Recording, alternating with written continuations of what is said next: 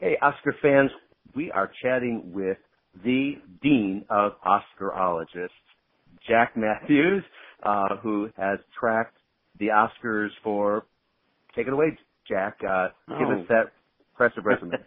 I'm going to date myself real quickly. Well, I've always been interested in the Oscars, but I got involved in predicting back in right around 1970. No, earlier, 1968, 69, because nobody was doing it back then. No, it was, and it was this shows you what the time difference between then and now. I was working for a newspaper in Riverside, California. I was a sports writer, but I liked movies, and so they'd let me review a movie now and then. And using those clips, I managed to get credentialed at the Oscars for 69, I believe. It was the year that Katharine Hepburn and Streisand tied for Best Actress. Yeah. And I went there with a friend. I got credential and +1. And we both arrived there in shock because everybody was wearing tuxedos, even in the press room. And I had a brown suit on, and he had a blue blazer and gray slacks. And we tried to hide in the back of the room throughout the press conferences. But our eyes popped open when Streisand came in with that see-through pantsuit. Yeah. But anyway, I've been predicting them back and then. I always did pretty well predicting them. I always beat my friends, and so when I got an opportunity to actually start covering Hollywood in the late 70s and be there all the time, where the Oscars sort of became my second skin. I did everything with the Oscars. But I was at the USA Today and then at the LA Times, and it was Oscars were very important to everybody, and we had to get up at 5:30 on nominations morning and go to the Academy and do all that horse and pony show stuff. Dog and pony? Anyway. But there wasn't weren't that many people. You were one of the rare journalists who would dabble in it every now and then. Patrick Goldstein at the LA Times would do it now and then, but and some others, or Kenny Turan, but it would be closer to the Oscars itself that they would do that. You understood this as a race to cover as something fascinating all along. And I wrote, to those of you listening to this podcast, I wrote a book on movie awards for Variety years ago, and as I went through the years of Oscar coverage, and I would sit in the basement of L.A. County Library going through the microfilm of the L.A. Mirror and the Herald Examiner and the L.A. Times and all the newspapers. There was Jack Mathews covering this thing and caring about the prognostication in a way that few others did. And then when Gold Derby launched, Jack was on that team with us to launch this thing 20 years ago, Jack. It's our 20th anniversary this year. We had Pete and Ann Thompson and Dave Karger and Dave Germain and folks like that. Yeah, that's right. Well, you and I think we had meetings. I remember we were in some bar somewhere in New York, and you and Thelma and I, and maybe that was before you started Gold Derby. But I think that was, and that's right after I recruited you guys. You were the one who introduced me to Thelma at the New York Film Critics event, saying, hey, you should have Thelma do this too. That's right, it was before we had even launched. And so I invited Thelma, who I'd never met before, and she just turned to me and goes, sure, why not? Gene Seymour, of course. Yeah, and then Gene, that's right. We had Gene the first year, Newsday. That's true. And we recruited him that year as well. Yeah, that was wonderful. That was fun. But, well, go ahead. I'm sorry. No, that was it. So sizing up this year, 1917 versus Parasite for Best Picture. What's your take? Well, I know that everybody sees it between those two, and it may be my heart is thumping for me on this one. I'm thinking I still love Once Upon a Time in Hollywood, and I do think it still has a chance to win. But I just watched 1917 again, and it's such an Oscar movie. Just big and complicated, but made simple. You know what I mean? I was watching how those tracking shots. You can see where there are cuts if you're looking for them. But if you're the first time I watched the movie, I didn't see those cuts, and I just go, jaw drop. Now, some critics have had a problem with that because they are so aware of the what's going on, how the camera movement's working and everything, and it distracts them. But most people don't pay any attention to that. They take the movie as a total, as a whole, and it sort of just scoots you right through all those foxholes and trenches and craters. It's really amazing. So I have to think 1917, it's got the most Oscar values to it, I think. And also I had sound, I didn't get into the technical categories, but I always remember when I first started in Hollywood working for the Detroit Free Press, I spent like 6 weeks on the set of Annie with John Huston, and I did individual articles on every category, a cinematographer and a sound editor, and then really what see what the sound editor does. And when you see what they do, usually they're ensconced behind a bunch of technical equipment with headphones on, and then you got the boomer people out there with the boom mics and so forth. So I was watching 1917 and saying, my God, what the sound editor, how did he get this? It's one thing to have you've got a Steadicam moving in front of them and moving around them and all that. You understand that. But where was the sound editor and how were they capturing that sound? Yeah.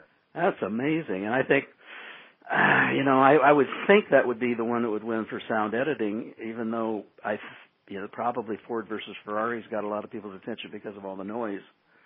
So, who knows there?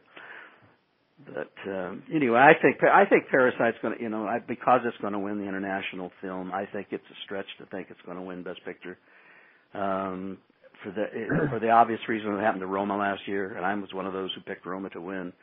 And then in retrospect, it was so obvious that it was going to. People would say, "Okay, got it over here." I think that's kind of human nature to do that. And so I just think 1917 right now is in front seat, but I don't rule out Once Upon a Time in Hollywood. Yeah, well, it was just 2 weeks ago and 2 or 3 days that Once Upon a Time in Hollywood won the Critics' Choice Award, and a lot of us Oscarologists were at that ceremony. Oh, this race is over now. Of course, 1917 did so well with DGA and PGA, and it's likely going to sweep the BAFTAs this weekend.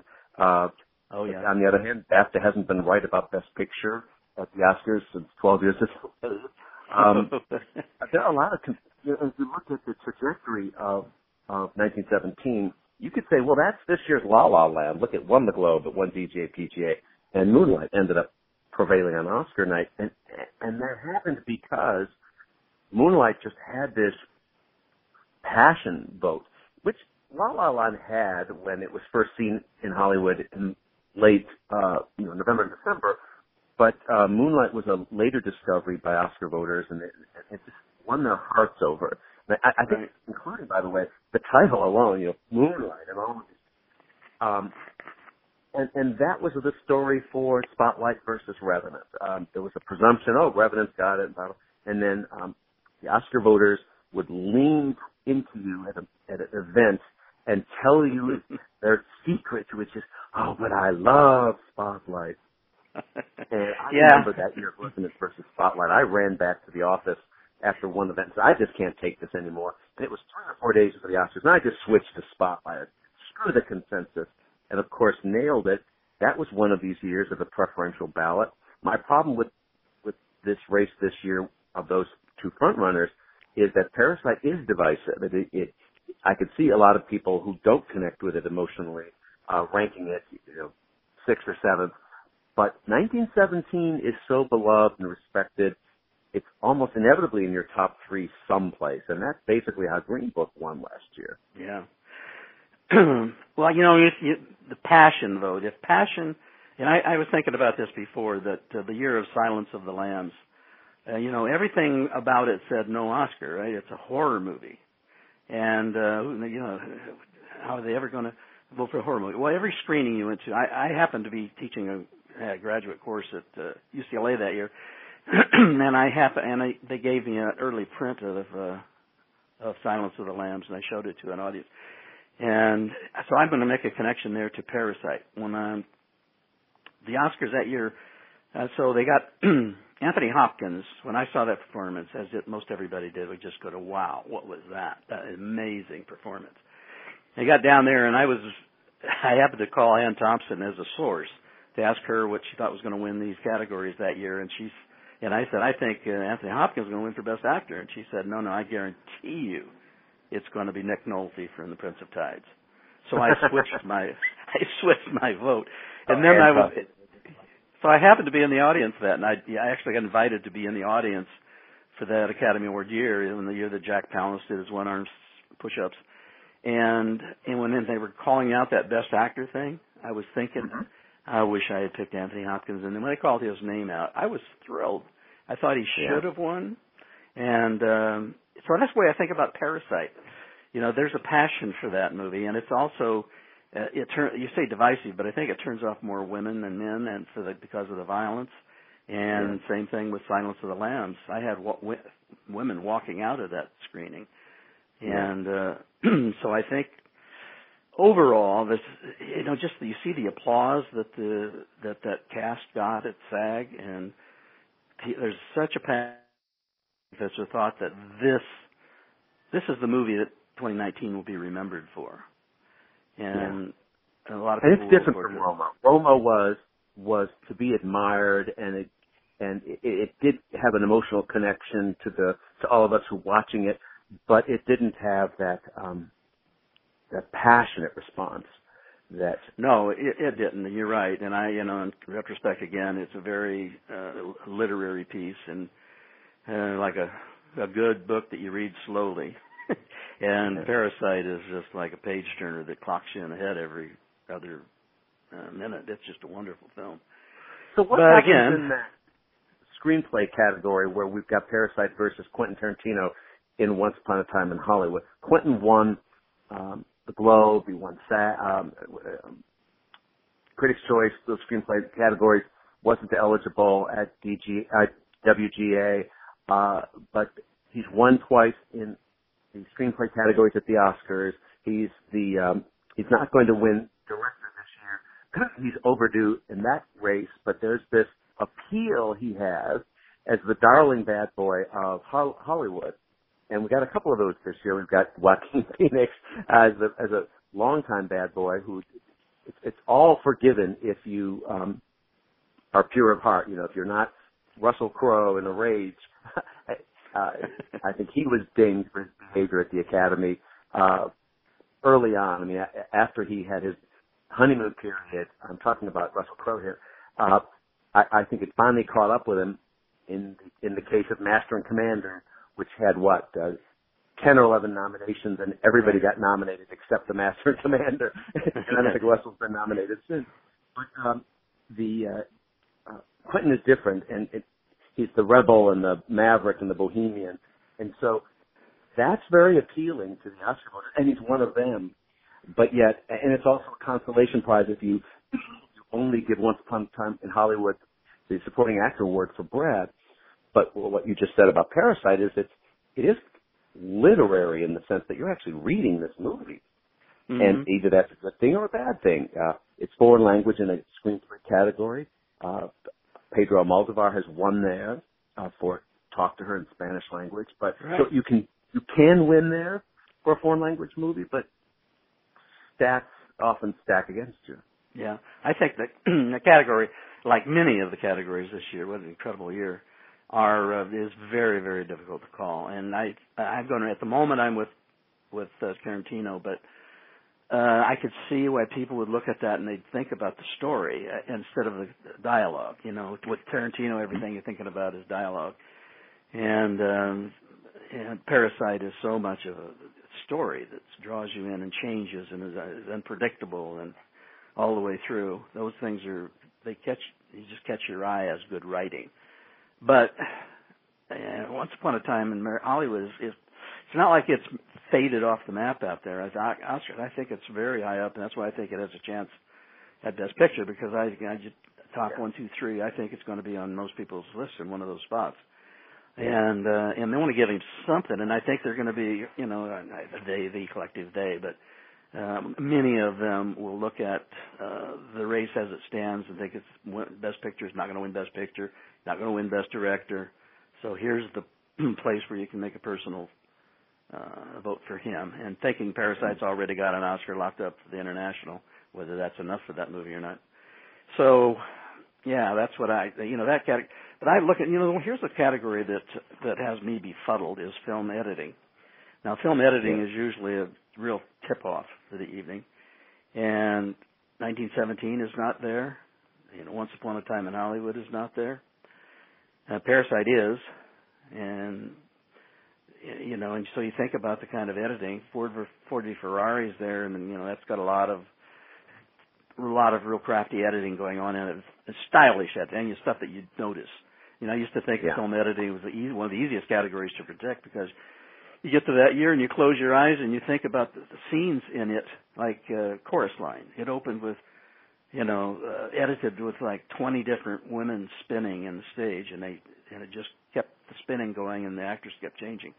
And I thought, wow, there's a film editing award.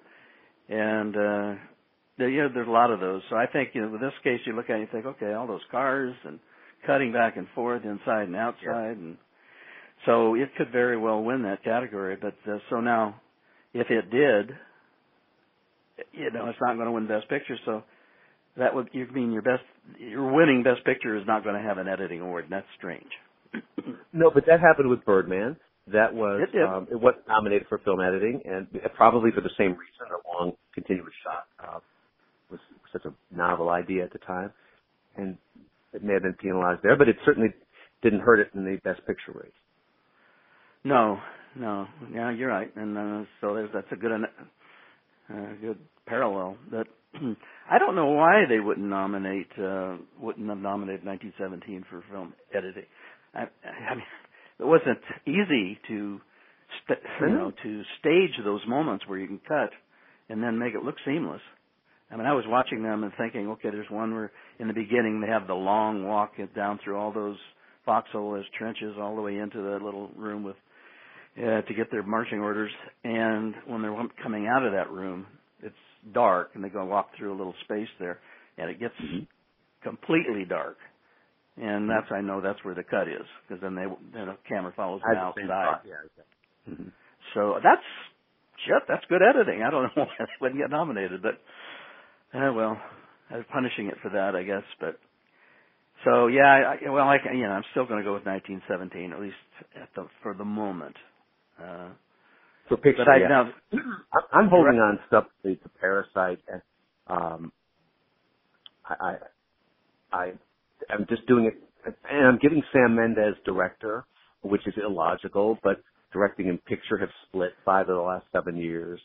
And I think that the argument for Mendes winning there, even if you're on this Parasite bandwagon, and I think is that Mendes delivered the technical achievement, which is the argument for Alfonso Cuarón winning for Gravity and Ang Lee winning for Life of Pi when they did not win for picture. And I think that this is such a directorial achievement in 1917, and a magnificent film.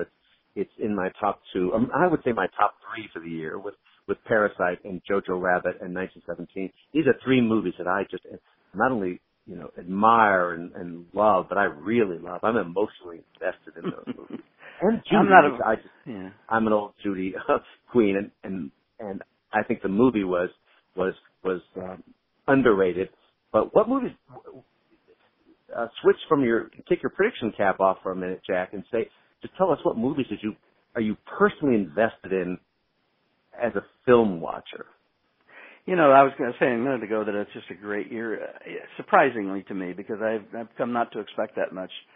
And ever since they've gone to this top 10, I know we disagree about this, but when they've gone spread that Best Picture ballot out, it's watered it down for me, but emotionally.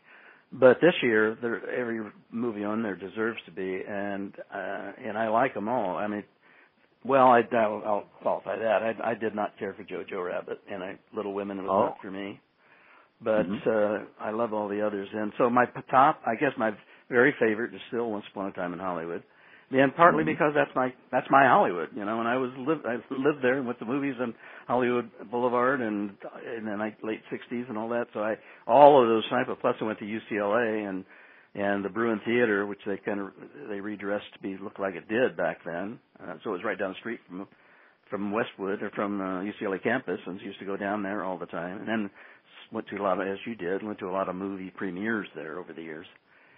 So that just felt like my territory, and I loved it for that.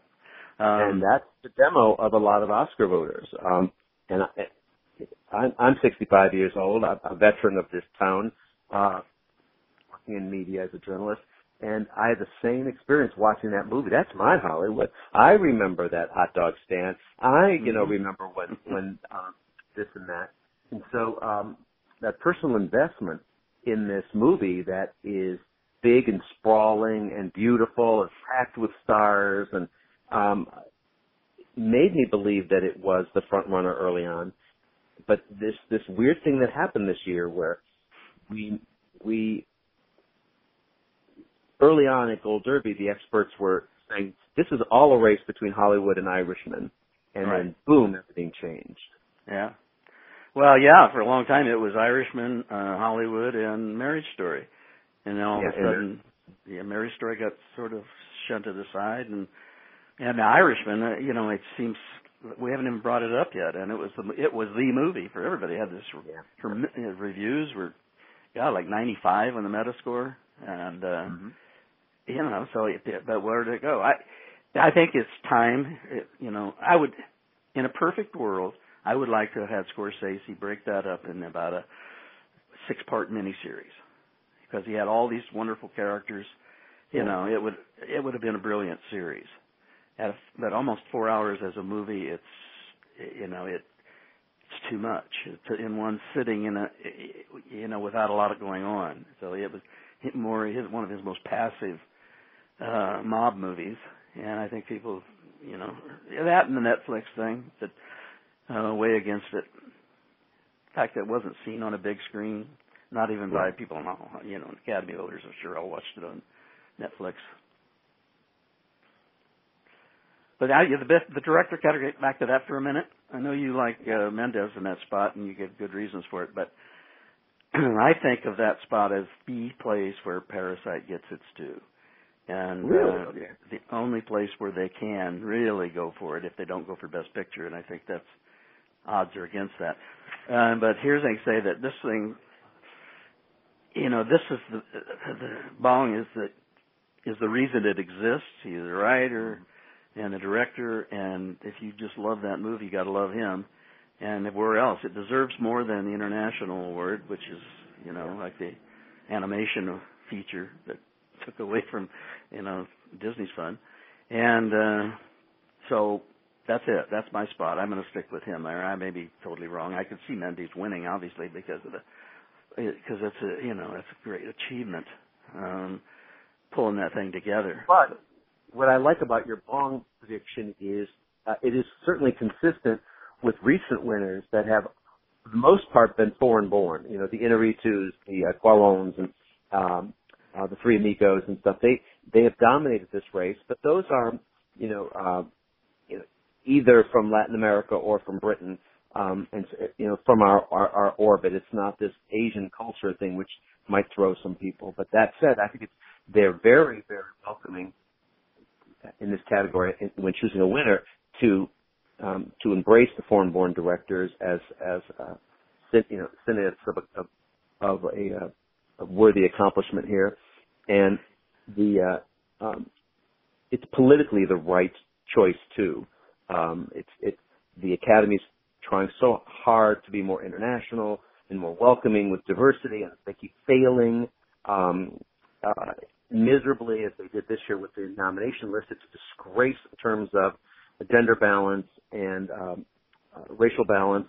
They couldn't even be bothered, the actors branch, to look up the spellings of the names of the Parasite actors on the reminder list in order to put them on the nominee list. And so they were excluded from there. And 1917 is not nominated because they didn't know those actors. And there's a laziness here, but certainly at least the actors in 1917 are white and male and Academy friendly. But the exclusion of the Parasite actors, I think, is outrageous considering the performances are so memorable. and it would have entailed though them having to take those voters' names off the reminder list, put them on the ballot, and I think they just didn't know which name was which star. I think you're absolutely right. I think your analysis is spot on. I can't, especially the patriarch of the basement family. They were. I mean, that guy was fantastic in it, and well, you could. So was the woman who played the maid, who ended up with her husband was in the basement. In the bunker, yeah, whatever she could you call that. I think if she had been nominated, I think she could have won. And I think and the father, the chauffeur, had a shot too if they had been nominated. But it's outrageous, and I think at the SAG Awards, the same thing. They were shut out for those individual performance awards, but it was nominated for ensemble, and so they gave it that award, and then gave it this roaring standing ovation to pat themselves on the back that they made the right choice and were culturally and internationally diverse. And so I think there was something a little disingenuous about that. The huge, heartwarming response that Parasite got there. And while watching it, I thought, well, shame on you for not nominating the actors. Yeah, it's great that it's winning here and certainly deserves to win. But for crying out loud, this is unforgivable that the SAG and the Oscars both snubbed all those actors, and it could end up being, as you say, the movie that is most remembered from this year in terms of winners. Yeah, I think it's there's a lot of things going on there, but you're right about the analysis of the not just that they can't spell the names, it's that they think they've never seen them before, they may never see them again. Yeah. And so it's not like, this is somebody that that came out of nowhere and gave a great performance. This is just complete strangers to them. And it would be difficult. You'd have to, just in our conversation right now, we're just using their characters instead of the names of the actors, and we would have to go study those. We're guilty of it here ourselves. And so it's understandable, even though it's a shame. I think it is understandable how these people are busy. They're filling out that ballot much quicker than you and I are. And so they don't bother to look it up, as you say, and move on. But I don't think that means anything in terms of the film's chances. And no. It's just,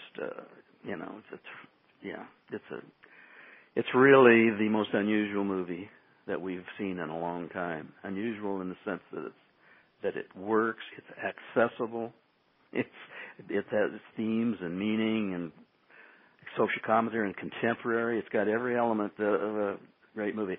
Whereas 1917 is a superb period piece with brilliant choreography. I mean, the cinematography award there, that's a slam dunk for 1917. Yes. The 4 acting races, is there a chance at all for an upset? Well, you and I have this disagreement about Judy. And it's not that I don't think she gives a great performance in it. My problem is nobody likes that. Nobody I know who's seen that movie likes it. And then I've seen a couple who said they'd walked out. The movie is so dark. And, once you get past the fact that she's doing a great impression, it's why are you here? Why? I'd much rather, I don't know, it's like a lot of people in the Academy certainly remember Judy, and they remember the good Judy. They can remember the sad Judy too, but they don't want to be reminded of the sad Judy. And, they want to, a story about her being abused by Louis V. Mayer and all that is very potent and profound, and that in itself would be fine if she overcame that. I'm just talking about a story sense now, not biography.